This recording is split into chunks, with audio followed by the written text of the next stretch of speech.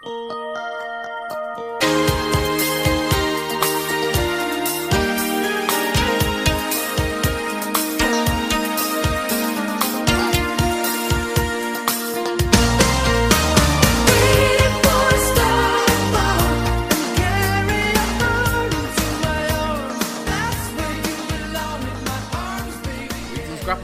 welcome to the first of at least 2 episodes of the Meltzer 5-Star Project, the show within the show of Let Me Tell You Something, in which myself, you Let Me Tell You Something co-host Lorcan Mullen, and your other Let Me Tell You Something co-host Simon Cross discuss every match that Dave Meltzer of the Wrestling Observer has rated 5 stars or higher. It's a double dose of that for the next couple of weeks, as another AEW pay-per-view has come and gone, and yet again Dave Meltzer's been dishing out the stars. There was a 4 3/4 star match in the lineup as well. Oh, garbage! Ugh! Ugh! Say it with us, audience. Might as well have gouged our eyes out. Now, we're getting close to that in this upcoming match. Simon, what is the first of the AEW Revolution matches that we'll be covering for this 5-star project? We are covering a Texas death match between Hangman Adam Page and Jon Moxley. You know when you have those moments where you're kind of stunned by your own stupidity? I mean, you must have them all the time, Simon. Do you know what? I was about to steer into the skid, and I took a half breath in, and you had filled that slot already. That was your first mistake. This is like going against 08 Barcelona. This is bollocks.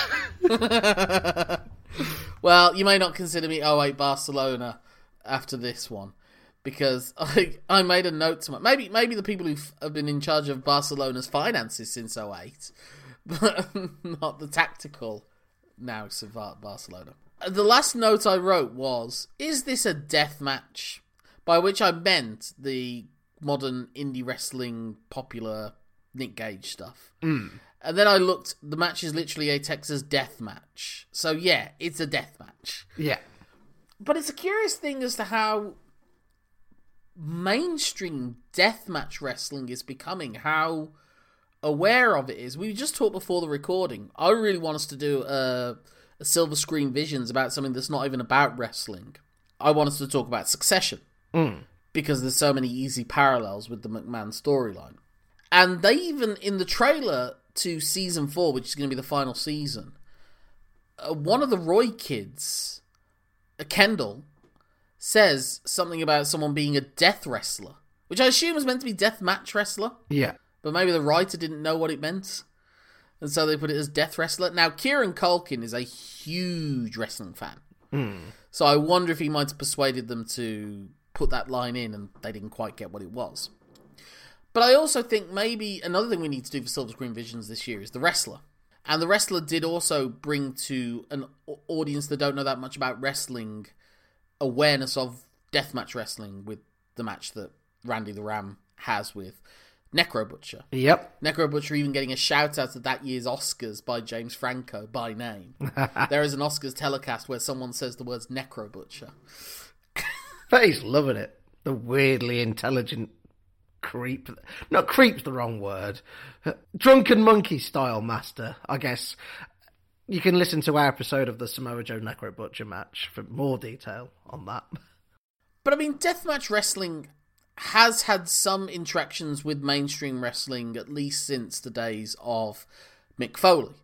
And them referencing the King of the Death matches as being the way that they sort of defined what the Cactus Jack persona was for Mick Foley. And even showing footage of it. Like, that's how crazy it was. How rare it was for WWE to show any footage of wrestling outside of WWE. But in their montages of Cactus Jack, they would show him in those death matches with Terry Funk lifting the King of the Death match trophy and everything. Yeah. That was probably the first time that we got it. Then, I suppose, it was more like the Thumbtack spot became mainstream. You know, it was almost like every Abyss pay-per-view match from about 2000. Well, the most iconic moment with the Thumbtacks is with Mick Foley, the Backlash match. Yeah, but that was also one of the first instances as well of a mainstream wrestler taking a deathmatch bump. Like, it was always Mick Foley that took the worst of it. I guess Triple H got some barbed wire in the face, but even if you look back at that in hindsight, he doesn't take the real barbed wire, he takes the phony barbed wire. The snipped barbed wire. Yeah. It's funny, though, when it's so funny how you don't notice these things until it's brought to your attention, but the way that they did it was the first time they established the barbed wire was Triple H hitting Mick Foley with it a couple of times and his shirt getting caught in the barbed wire and everything. And then the referee takes it away and gives it to the Spanish announcers. And then Mick Foley comes back and threatens to get it. And then you see this perfectly coiled... you just didn't notice... I didn't notice it the first time. But I suppose that was the first instance of it. But I think now it's so commonplace. And it is especially in AEW. But so much of it now is as well wrestlers from outside of that deathmatch world entering into it. Obviously, you had Matt Cardona in GCW with his feud with Nick Gage. Before then, to be fair, I think one of the first instances in CZW, they had Drew Gulak get involved in at least one of them. So it's not a new storyline. But it was Jon Moxley, I suppose, that was the one who had... Obviously, we did a match of the week where we talked about that old Jon Moxley, that he was that deathmatch wrestler, but then... in that cavernous armoury. Yes, but then through his size... But he also engaged in, like, CZW King of the Deathmatch tournaments and all that good stuff. And then he goes to WWE and, he has some weapons brawls and everything, but... Hit the famous Ambrose Asylum match. Yeah, but obviously always with that there was an angle of it being comical. They always never quite took him seriously. And then when he moved into AEW, he was given a certain amount of indulgence that he was wary of signing with a national promotion straight after WWE. Essentially what he wanted to really do was the GCW shows, and he wanted to... Boy, did he want to bleed. And that has become a recurring motif. One that Excalibur shouts out in commentary during this match, that a stiff breeze would cause Jon Moxley to bleed. Well, to be fair to him, once you've bled once and the scar tissue's there, if it doesn't have enough time to heal over, it does make it more likely for it to be... That is literally the response from Taz and Shivani, to be fair. Because I think there's a moment in the tone of voice when they do it, they're like, is Excalibur maybe being a bit too sarcastic? But I think his point was actually earnest. Yeah. Well, Jon Moxley is sort of now, it seems to be at Ric Flair territory. Where if you just knock your forehead enough times, it goes... I mean, some of the ones... I remember one promo that he cut. It was absolutely disgusting by the end of it, the amount of blood that was on display. Well, to be fair, that was... Yeah, I know. Yeah. It was recently cut, but... Still, that's where we are with Jon Moxley. But the predominance of blood in wrestling in general, especially in AEW, is so crazy now. It feels more bloody than until the days of Dusty Rhodes and the mid-80s, really, where it was blood everywhere. And everyone, Abdullah the Butcher with his scars that you can fit coins in. And Abdullah the Butcher obviously became a source of contention in the online world after this match as well. Yeah. Just because you didn't see someone doesn't mean no one else saw them. That's what you got to remember, people. We'll give it away now. The second match in this two-parter is going to be MJF against Bryan Danielson in the 1 hour Iron Man match. And those two matches seem to be mirror images of one another, in a way. If you look at it, it's like two well-established guys from the WWE, big stars before they came into the promotion. Yeah. Facing off against two relatively homegrown AEW talents. And the story of both of those matches is that the AEW guy is entering the veterans' domain. Okay. Their specialty. And having to swim in the deep end, essentially, and to see if they don't drown. Yeah. And that's the story of this match, is that Hangman Page is the equivalent of Randy Orton against Mick Foley, or Triple H against Cactus Jack, or Drew Gulak, or Matt Cardona against Nick Gage. The key difference is Hangman's got onto the diving board and jumped into the pool, whereas MJF was pushed into the pool of Bryan Danielson. Well, yeah, obviously, and we'll talk about that more with the MJF match. I mean, I don't know how you can take a shortcut in this kind of match. Although I suppose you can argue that... Another thing I will give this match credit for, it's done a great job of making the fourth match in a series seem pivotal. Yeah. Because obviously we thought we were going to get the rubber match from this accidental rivalry that came about from an injury, a genuine injury, where Hangman was legit concussed. Well, I don't know, maybe they worked it, but if they worked it very, very well. No, I doubt it. I doubt the Hangman one was a work. But the problem is it's Boy You Cry Wolf territory now, so it's getting it harder to believe anything that shoots. Well, I doubt Tony Khan would have willingly pulled Hangman off TV for 3 months if he could help it. The story of it has been just this escalating battle, and it's almost like they're both fighting against something other than the person in front of them. Like, Mox is essentially lashing out at him losing the AEW title and being betrayed by William Regal. Whereas Hangman Page is like, obviously there's a sense of he's on lost ground now, and he's lost time. And so they both kind of get their anger is at their situation, and the other guy's just kind of in front of them and is the person they're going to take it out on. Well, I think there's a little more to it than that. There's obviously Hangman, quite like, I genuinely couldn't remember my son's name. And John Moxley going, well, that's not really my problem. I don't care. Like, this match is, and this feud seems to be about, like, Hangman's like, well, look, I fight, but I go to places I don't want to go. Whereas Moxley's like, not only do I enjoy going to those places, I think people who don't are, not as hard as me. Well, that's the funny thing with Hangman Page, isn't it? And one of the things that's great about this storyline is that it's made it clear that Hangman Page isn't just going to drift off into nowhere, and it's almost like, I always wondered, is Hangman going to be like the equivalent of what Sting was in WCW and AJ Styles was in TNA? The guy that they never quite dedicate and build the promotion around them, even though they're like the true original of the promotion, the self-made star. But instead they can just kind of float up and down and expendable if they find a shiny new toy, which you could argue was maybe the CM Punk situation or what have you. But the other thing that's been fun about the Hangman Page character, and we talked about this during his ascent to the AEW World title, which was the last 5-star match he was involved in, was him winning the title off of Kenny Omega, is how he is an interesting look at masculinity in this time. Yeah. The anxious millennial cowboy. That you take this ultimate archetype of manliness, the cowboy, but one that's rooted in problematic historical imagery. I mean, especially the Hangman element to it. Yeah. It wasn't guys that looked like John Moxley that were necessarily getting hung as much in the, well, they were, but they, there were other figures that have been hanged through, figures of all-American authority that look like Hangman Page in the history books, and it's not quite as virtuous as it once was in the myth-making of the Westerns that they're calling back to. Yes. I've always said that I see Hangman Page as a modern-day equivalent to Magnum TA. Like, Magnum TA was this 80s vision of masculinity, riding a Harley-Davidson motorcycle and with a big manly moustache and, muscular, and he takes Baby Doll and he kisses her and against her will, but she likes it.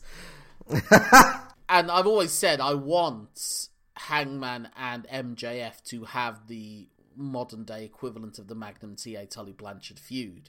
And that was, again, all about two men challenging each other's masculinity. Yeah. And this match is probably as close as we've got to a match that's wrestled in the style of that Magnum TA Tully Blanchard match, right down to it being built around someone being stabbed in the head with a sharp sharp object.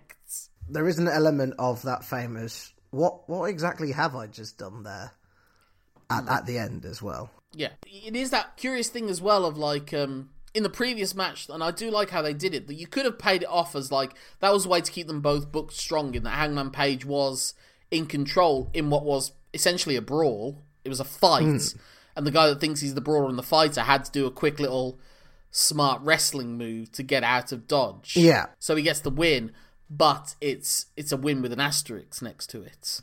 And Hangman Page is not satisfied. But again, it's like Hangman Page's masculinity and his pride is on the line as well. And he has to challenge Moxley, and Moxley's like, if you want to go there, we can go there. Yeah. And this is very much, I mean, the vast majority of the offense in this match is Moxley.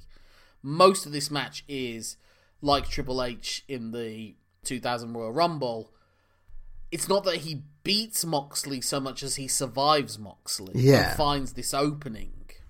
And this is almost the equivalent of a bit of luck and an opening in how it's finished.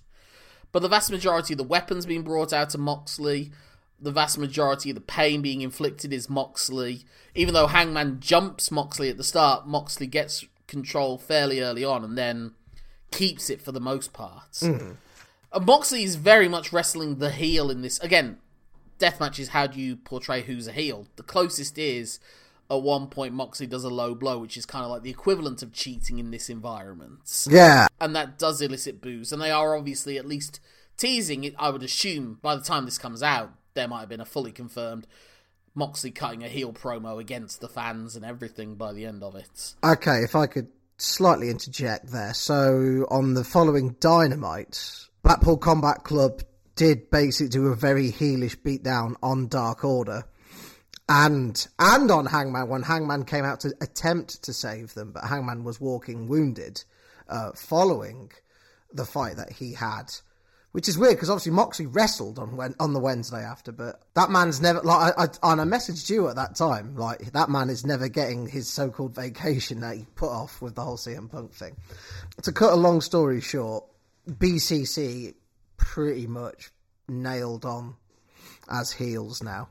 Yeah, but we need to have that final declaration of it. We need to have them cutting a promo against the fans. Mm. And Moxley hasn't done that yet. Yeah. Moxley's wrestling style hasn't really changed throughout it all. No, but like the low blow is interesting because it's not the conniving low blow. It was a desperation low blow. And it comes at a stage in the match where Moxley has thrown so much stuff at him. And he's like, this guy's not going away. All of the people I've fought before, nearly all of them have wilted, have gone away, have cheated. In the Kenny Omega case, either At Winter is Coming, or I think there was some shenanigans in the barbed wire death match. I can't remember what they were. You know what? It's almost like a mirror image version of the Bret Hart Steve Austin storyline. Mm. But the Steve Austin amoral brawler is turning heel, essentially. Yeah. Again, Adam Page has that kind of Bret Hart stoic, does the right thing. This is what a man is. This is what a true man is. Mm.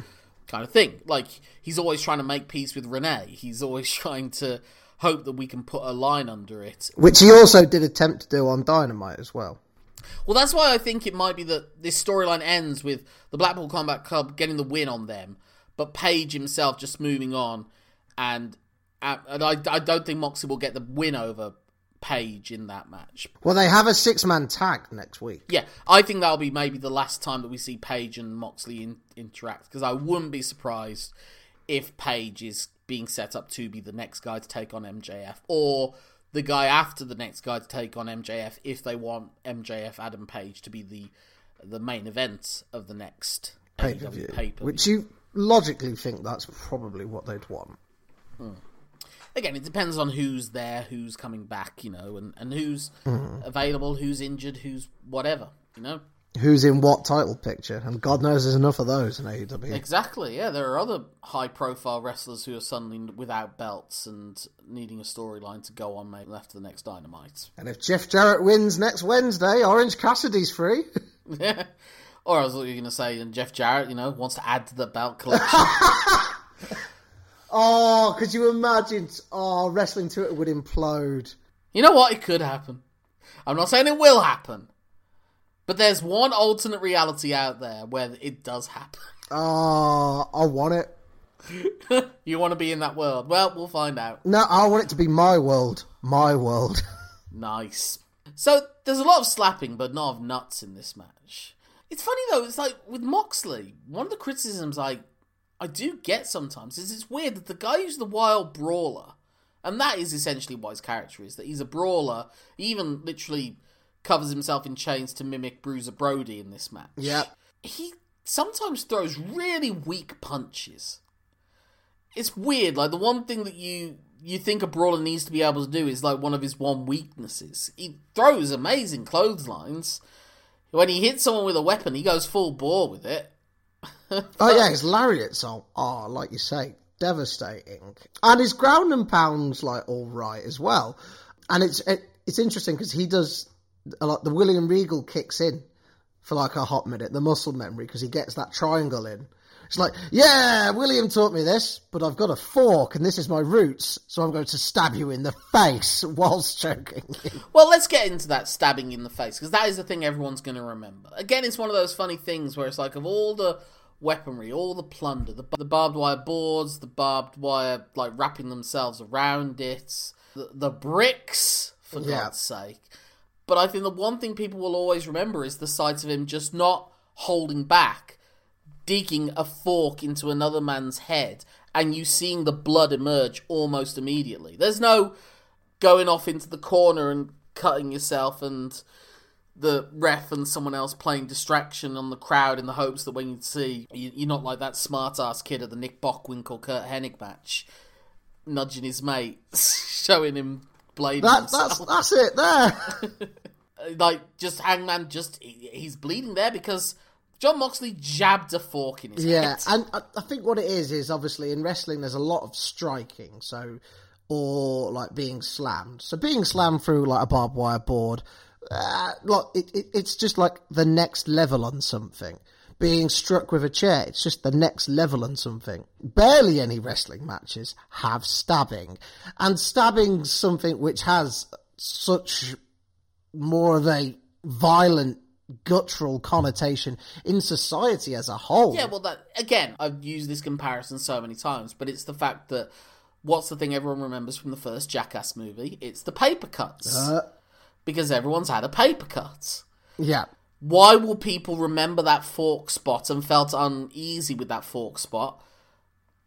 Except for people maybe in some countries, everyone uses a fork on an almost daily basis. Yeah. And you know what a fork is supposed to do. I haven't read up Meltzer's review and I haven't listened to him talk about it, but I think this might be the first time that he's given a match 5 stars that he'll probably say he doesn't like. Because Meltzer, for some reason, thinks that his rating system is a genuine objective thing. So if you don't like it, Meltzer, then don't rate it highly, because it's up to you and your feelings about it. Yeah, but you know the world he's in. Yeah, well, I don't. That's the thing. Only Meltzer knows the world. But I appreciate dipping into it every once in a while. Was that too much for you? I didn't enjoy that. I didn't enjoy watching that.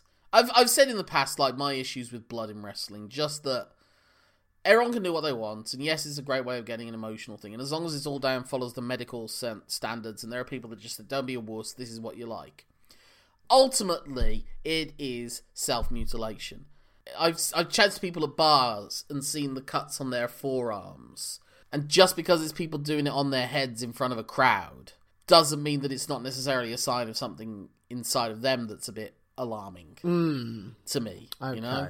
Okay. And of course, again, I appreciate that what was really, you know, I could say that, but then, you know, it's nothing compared to be fair, when we were talking about it back in the day, like the All Japan, people getting dropped on their heads, suplex spots, you know, what a wrestler goes through in that match from like bumps and whatever. Masawa didn't die from being stabbed with a fork, did he? Yeah, that will affect them in 20 years' time, that those punctures in his head will, you know, especially because Hangman Page is not one to bleed all the time. Yeah.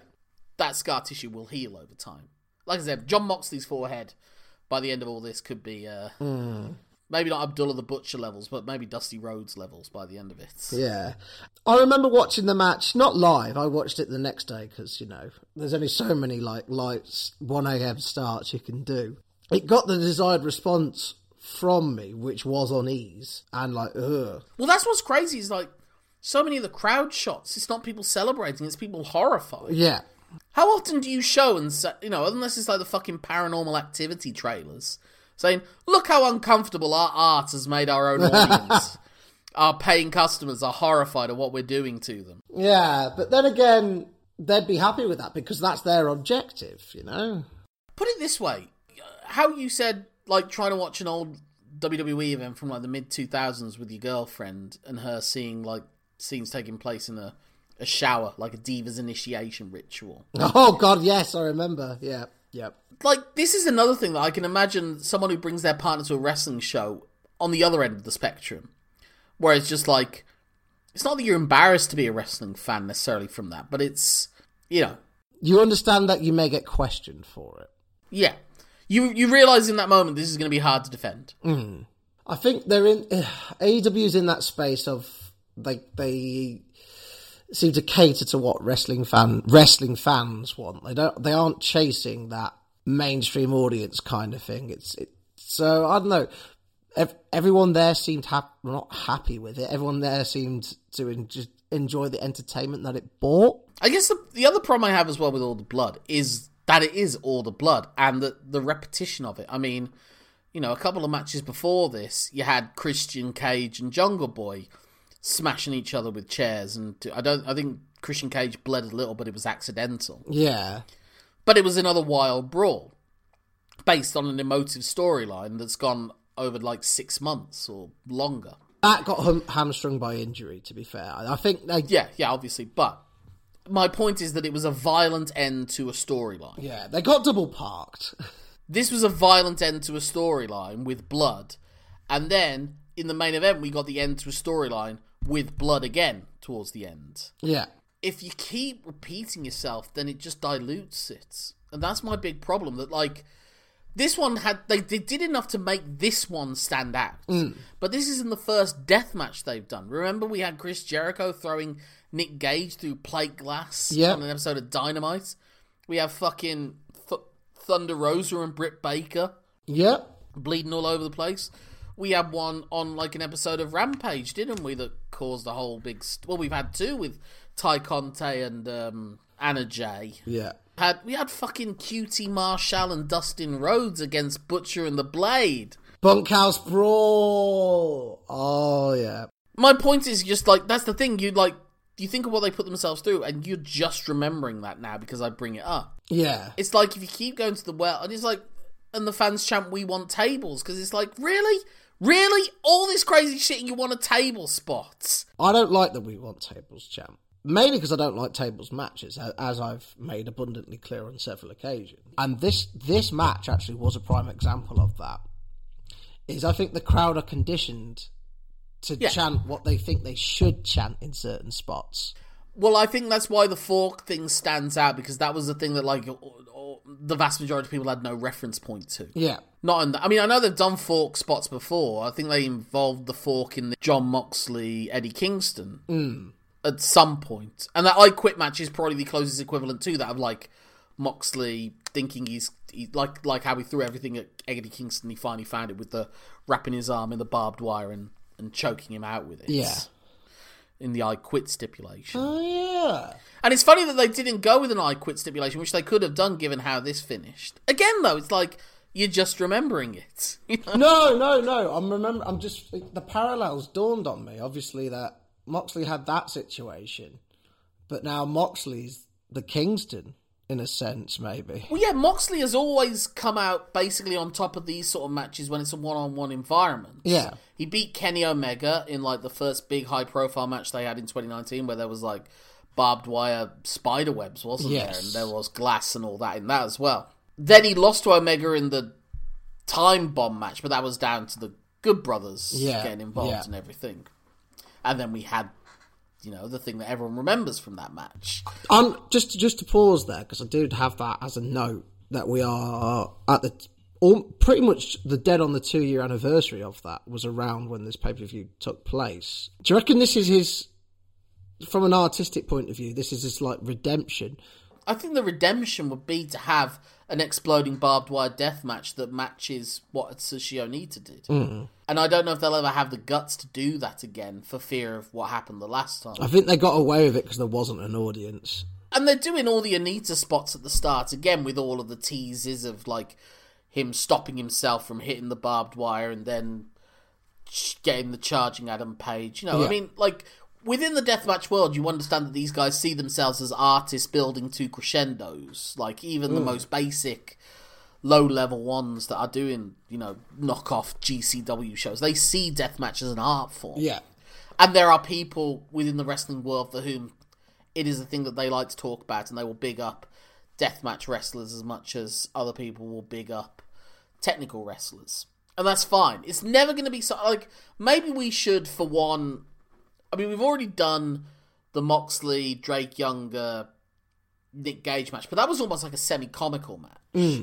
Maybe we should watch some, like, King of the Death match final or something. I've seen the electrified swimming pool death match where I think Anita takes a sickle to the stomach. Yeah, but again, is that kind of a novelty thing, the swimming pool thing? I mean stuff like CZW's Cage of Death or something along those lines. Anita still gets stabbed in the gut in that match. Yeah. So, swimming pool novelty or not. Yeah. So I appreciate that it's a genre, just like that how there are, extreme horror films. But I'm not Gabe from The Office, and that's not my bag. Yeah. I don't dispute that there are horror films I like. I'm never going to watch that film that was like 2.5 hours of a clown just stabbing a few women that like got a big... Was it Terrifier 2? That thing that got there was a big deal made out of that. I might watch Ichi the Killer, because it's Takeshi Miike, and he's just a fascinating filmmaker. Yeah. It's not something I go out of my way to do. I watched all of the Nightmare on Elm Street and Friday the 13th and Halloween films in like a sort of a 2-month run a few years ago. And in hindsight, I realised, wow, if I'd have seen these as a kid, I don't think I would have been scared that much. Well, maybe I would have been, but like... it's hard. It doesn't really hold up that much. It's just most of them are boring. Especially the Friday the 13th. Fucking hell. Anyway, like I said, just the fascinating thing is how mainstream it is. That a match like this, you would expect to see in front of a couple of hundred people in what used to be called the ECW Arena. Yeah. You don't expect it to be a Meltzer rated 5-star match on the essentially modern day equivalent of WCW. And again, it's not like we didn't come from a lineage that had that. We had Terry Funk, we had Dusty Rhodes, we had Magnum TA against Tully Blanchard. And they did sometimes do stuff involving barbed wire, but this is... We had War Games matches, which had plenty of blood in. Yes, there's always been blood. But it's the forks, it's the bricks, it's the barbed wire boards. It's the making a point of showing, John Moxley and Page are genuinely digging their fingernails into each other's backs. You can see. Like, the whole point of this match is to go, and you thought wrestling was fake. But then you get moments where they are pulling their punches, ultimately. Yeah. Like I said, in the opening strike exchanges, it's like, it's crazy what they're about to do to each other, and yet they hold their punches to a point that you can tell that it's not really making much of an impact. It's that weird dichotomy that John Moxley does all this crazy stuff, but his punches like open palm slaps to the stomach sometimes. I don't... That's just the Japanese fan in him, I think. I don't think it is. I just don't think he necessarily... I don't know. I don't know why it is. I don't know why it is that's how he throws punches. You know, because it's like some of the great technicians of all time threw better punches than him. You know, guys not known for that sort of stuff. Bret Hart, Jerry Lawler. I mean, Jerry Lawler's not a technician, but you know what I mean. Jerry Lawler knew how to throw a punch, though. Gotcha. And he'd get the crowd going ape shit over him pulling his strap down, not through jabbing a fork in something like that. And to be fair, he threw fireballs. He had concession stand brawls, didn't he? Empty arena matches. Yes, but again, there's a certain novelty to it. Look, there's a lineage, obviously, of this. And this is... I'm amazed that this match happened, and it did affect me because of how far they took themselves. And like I said, I like the story, the idea of this man having to swim in the deep end to get something over, to get some sense of finality against another guy who kind of dismisses him somewhat. That other person, you seeing them in their element. This is John Moxley in his elements. This is what he loves more than anything. And he literally has to get hung. And like we said, like he's been involved in these matches where he's been on the losing end, like this, or Anarchy in the Arena, but it's never been because he's been outfought. Yeah. And in this match, Adam Page absorbed everything he took, and they did the Texas Deathmatch rules up to a point. They went with it being submission or KO only. Yeah. Again, kind of like the WrestleMania 13 match. Instead of it being that someone gets pinned and then they start the count, because that was always... Which we've seen, we had just recently with the Shingo Takagi and Taichi. Yep. But, very different. Neither Taichi nor Takagi is going to be walking around with the scars of that match necessarily, like these guys are. And I would say, though, I would probably rate them about equal. I'd probably go about 4.25 stars on this match, because I can't deny what they put themselves through, and it gained a reaction from me. It's like, I don't enjoy being scared, but there are some horror films that I see, like Hereditary or something like that, where I can't deny what they did. And as long as they didn't do like the shortcuts of jump scares, which Hereditary didn't do. And this match didn't do shortcuts. They went all out, no pun intended, and did everything to them and made you see them. And like I said, they told that good story of Hangman Page withstanding it. It was funny how late into it that we were really getting the counts. I mean, you get last man standing matches and it's all built around the counts. And for the first half to 2/3 of this match, it barely is. And they're not even teasing it with long 9 counts all the time. Like, Hangman Page is coming up at like 6 for some of these things, you know. You're like, 6? Yeah. It's that fight.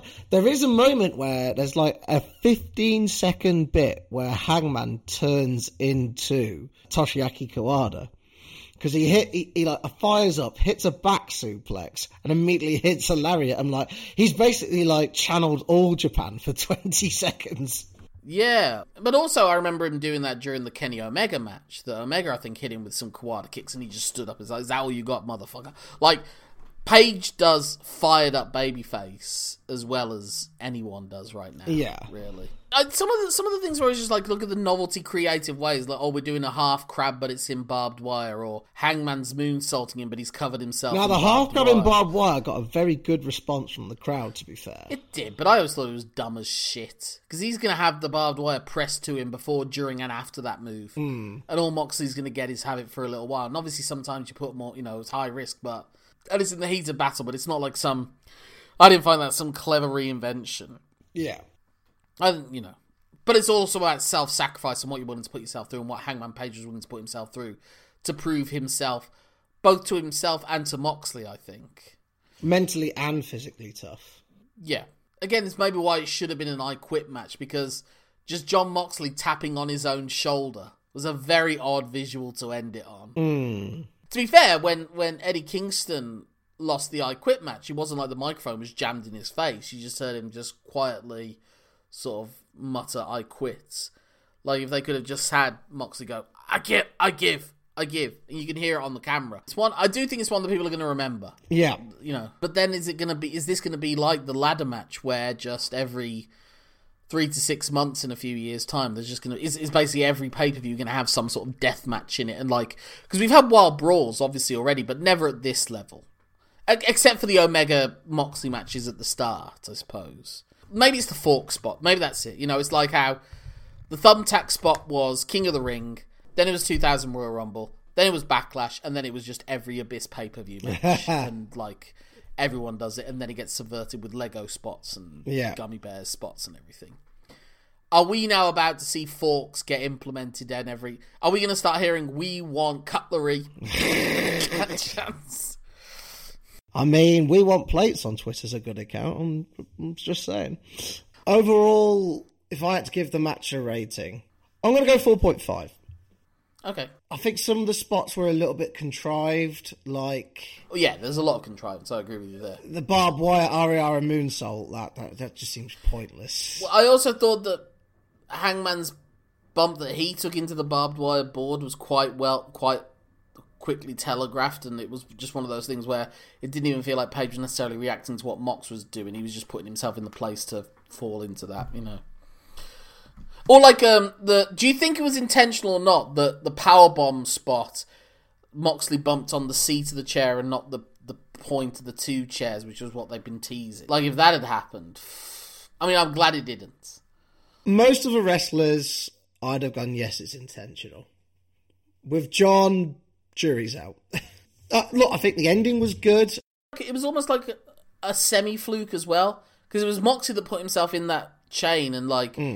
Page sent him over the ropes, and then it was like, oh my god, I've got an opening, and then the Hangman literally hangs his opponent. And also, if you notice it, like, Mox has a certain amount under his arm, and that would have made the tautness that he's supposed to be in wouldn't make sense, so he kind of had to fumble out of it at that point, but they got it to work in the end. It's a good story point, but yeah, just 4.5. Just violent fun. The fork thing, I'm not going to say it's too far, but I am going to say I do agree with you that the "We Want Cutlery" chants, they could be not too far off, and I think that's when the dilution hits. I think we're at the tipping point. I think every event in little indie shows will have homages or versions of spots in this match going forward, especially the fork. Forks might get pops now just from crowds in general that someone bringing a table out from under the ring or a ladder out has done for the past 25 years. A table, but it's already been laid. Yeah, with cutlery and all that stuff. He's hitting with a butter knife! Yeah. Oh God, it's a steak knife! We want soup spoons. It's a ladle. It's a soup spoon. No soup spoon for you. And then you get Seinfeld references, and then you truly jump the shark. Someone throws a load of thumbtacks, but they put up a sieve to block them. Oh.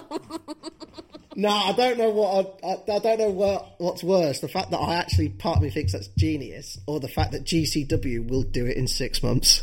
If that happens, you know where you heard it first.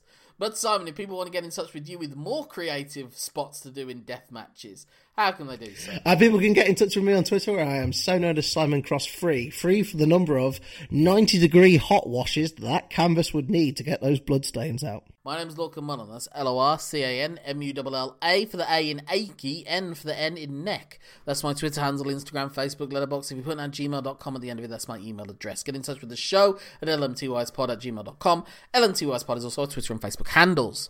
Now, that was a 5-star match from Meltzer that we gave 4 1/4, 4 1/2.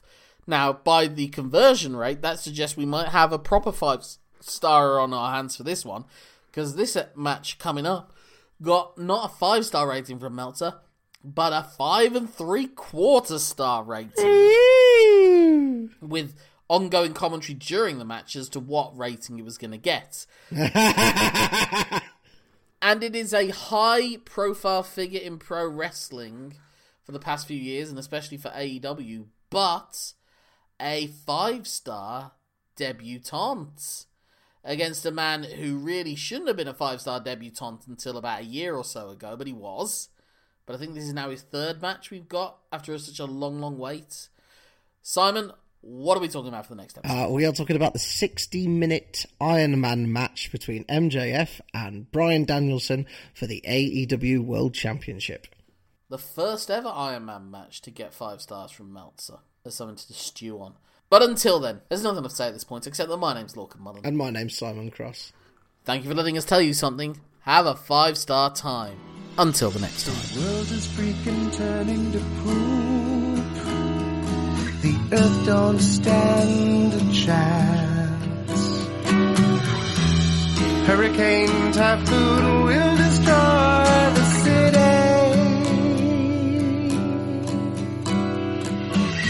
We got to clean up the skies and recycle. We got to stop the overpopulation. But most important of all, we got to build a Death Star. Death Star, it's a rocket ship. It's the son of a witch, y'all, and we're building it. It's gonna take us up into the sky. We don't need the Earth, we're gonna freaking fly sky high. Death Star, it's the son of a witch, y'all. Gonna take us into outer space. Get the ship together, mother trucker. We're gonna start a new human